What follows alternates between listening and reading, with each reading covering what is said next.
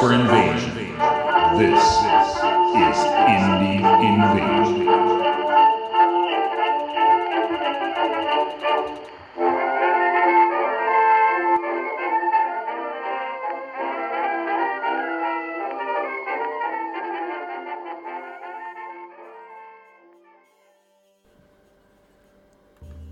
And then there was one. "Tell me," said the field medic, digging in the soldier's flesh with an implement that looked more suited to killing than it did to healing. "Exactly what was it that has brought you to need my services this morning?" Corporal John Jimmy Green gritted his teeth and screwed his eyes closed. Of all the things that had gone through his mind that morning, the close attentions of the sawbones had not been on the list. There was a squishing sound that he did not care to ascribe to any particular body part, followed moments later by the sound of metal hitting the kidney dish. "You're a mess, son. It's a miracle you're still alive." The medic shook his head at the shrapnel embedded in the young corporal's body. "Seriously, what happened?" Jimmy let out a soft groan of pain and spoke a single word. "Custer." "Ah, yes," said the medic, nodding his head in understanding. "That explains everything." He handed the youth a rawhide strip. "You might want to bite down. I'd recommend quite hard." In total, there were 11, including the general. It was a reasonably sized and well-armed squad, 7 pistols, 6 sabers, and 5 rifles between them. Nothing could possibly come between them and the victory they deserved. Nothing, that is to say, apart from the approximately 30 men who inhabited the stronghold. The scout, young Corporal Jimmy Green, returned with the report that there was much carousing and general merriment being made within the walls of the building. The outlaws were unaware the Union were coming to bring justice. The criminals, Jimmy reported, were so drunk that they probably wouldn't have cared if the entire Union force descended, so long as they brought more liquor. But there were, he reiterated very, very carefully, at least 30 of them. It generated an immediate but carefully moderated squabble centered around odds and being outnumbered and any number of logical thoughts that were, on balance, quite correct.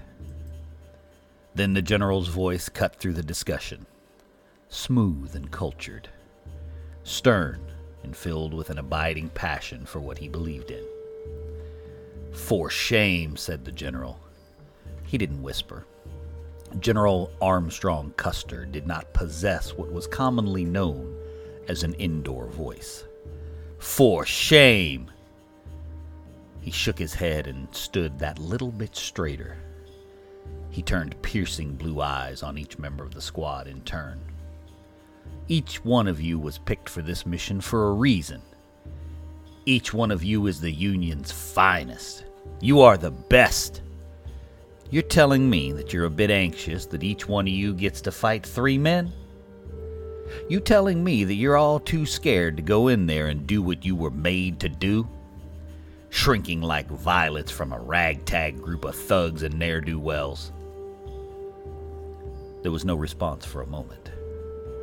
Then the corporal, very carefully, offered a hesitant, "Yes, we're outnumbered 3-1. "Well, I say nonsense. Let's think of it as each one of us only gets 3 men to fight. You could all bring down 5 men, no, 10 men apiece for the Union, couldn't you?" Silence. The general bristled. "Why, I've a mind to go in there right now." Here he drew his twin pistols, shaking them threateningly, "and deal with the matter myself." "But, sir," the feeble protest fell on deaf ears.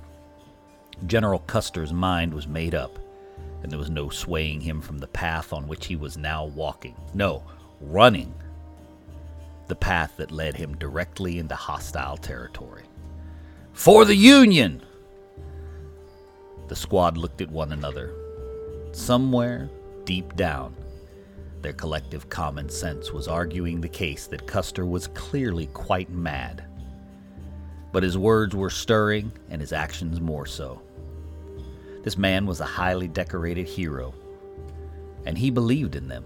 He believed they could overcome these insurmountable odds. In a split second, they knew that they, just like their general, were invincible. Rifles and sabers and pistols were raised to the sky, and with a cheer, they plunged after their general unto death and glory.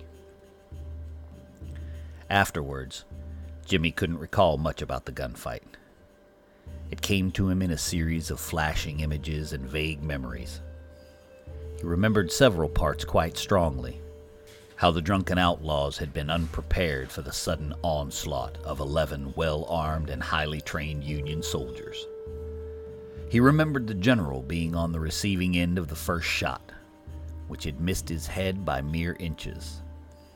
And he remembered the general's gleeful shout that the outlaw was clearly a drunken fool who couldn't hit the rump of a bull with a handful of banjos. He remembered with sharp clarity the deaths, both of the outlaws and of his companions, one by one succumbing to the superior numbers. Visions of scarlet plumes erupting where seconds before there had been the head of one of his own. Recalling the stench as one outlaw's gut was sliced open by the razor-sharp blade in the general's hands, entrails spilling out onto the ground. And he remembered the explosion that resulted from a wayward shot out of the barrel of a rifle. He would never know if that shot was fired by his side or the other, but whoever did it hit the RJ-1027 canister square on. Jimmy remembered the sound of the explosion. He remembered the feeling of metal shredding through his skin, and right before he lost consciousness, remembered the mustached face of his general leaning over him. "That's the last of it, son." The surgeon wiped his bloodied hands on the cloth and leaned back. "You can rest easy now, and you have a visitor." Jimmy's jaw ached from clenching around the leather strap, and as he worked it back to some sort of order, he lifted his head to see the unmistakable blue-clad form of Armstrong Custer striding towards him. He winced ever so slightly at the general's boom. "Corporal Green, you are a damned hero." "What about the others, sir?" "You fought bravely, like a man possessed. I told the men in the mess last night why that boy deserves a medal, a commendation at the very least." He made as if to pat the youth on the back, but one stern look from the surgeon, and he thought better of it. "You take time to rest and recover. I need men of your caliber back out on the front lines with me as soon as possible. Well done, lad." The general spun on his heel, clapped the surgeon on the back, and told him what an excellent job he was doing, and then, in a veritable blur of blue, departed as though he'd never even arrived. What about the others? Jimmy knew the answer, but felt he needed to ask the question. The surgeon sighed and shook his head.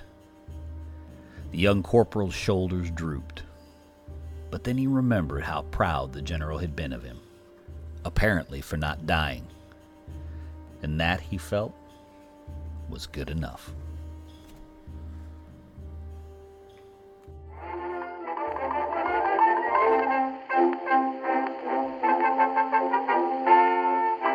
Thanks, guys, for listening to today's tales. You can find our Indian Invasion podcast on all podcast platforms, including Podbean, Google, and iTunes. And please visit us on Facebook, YouTube, Instagram, Twitter, and if you can, support us on Patreon/Indian Invasion. And feel free to email us with any questions or comments at indianvasion@gmail.com.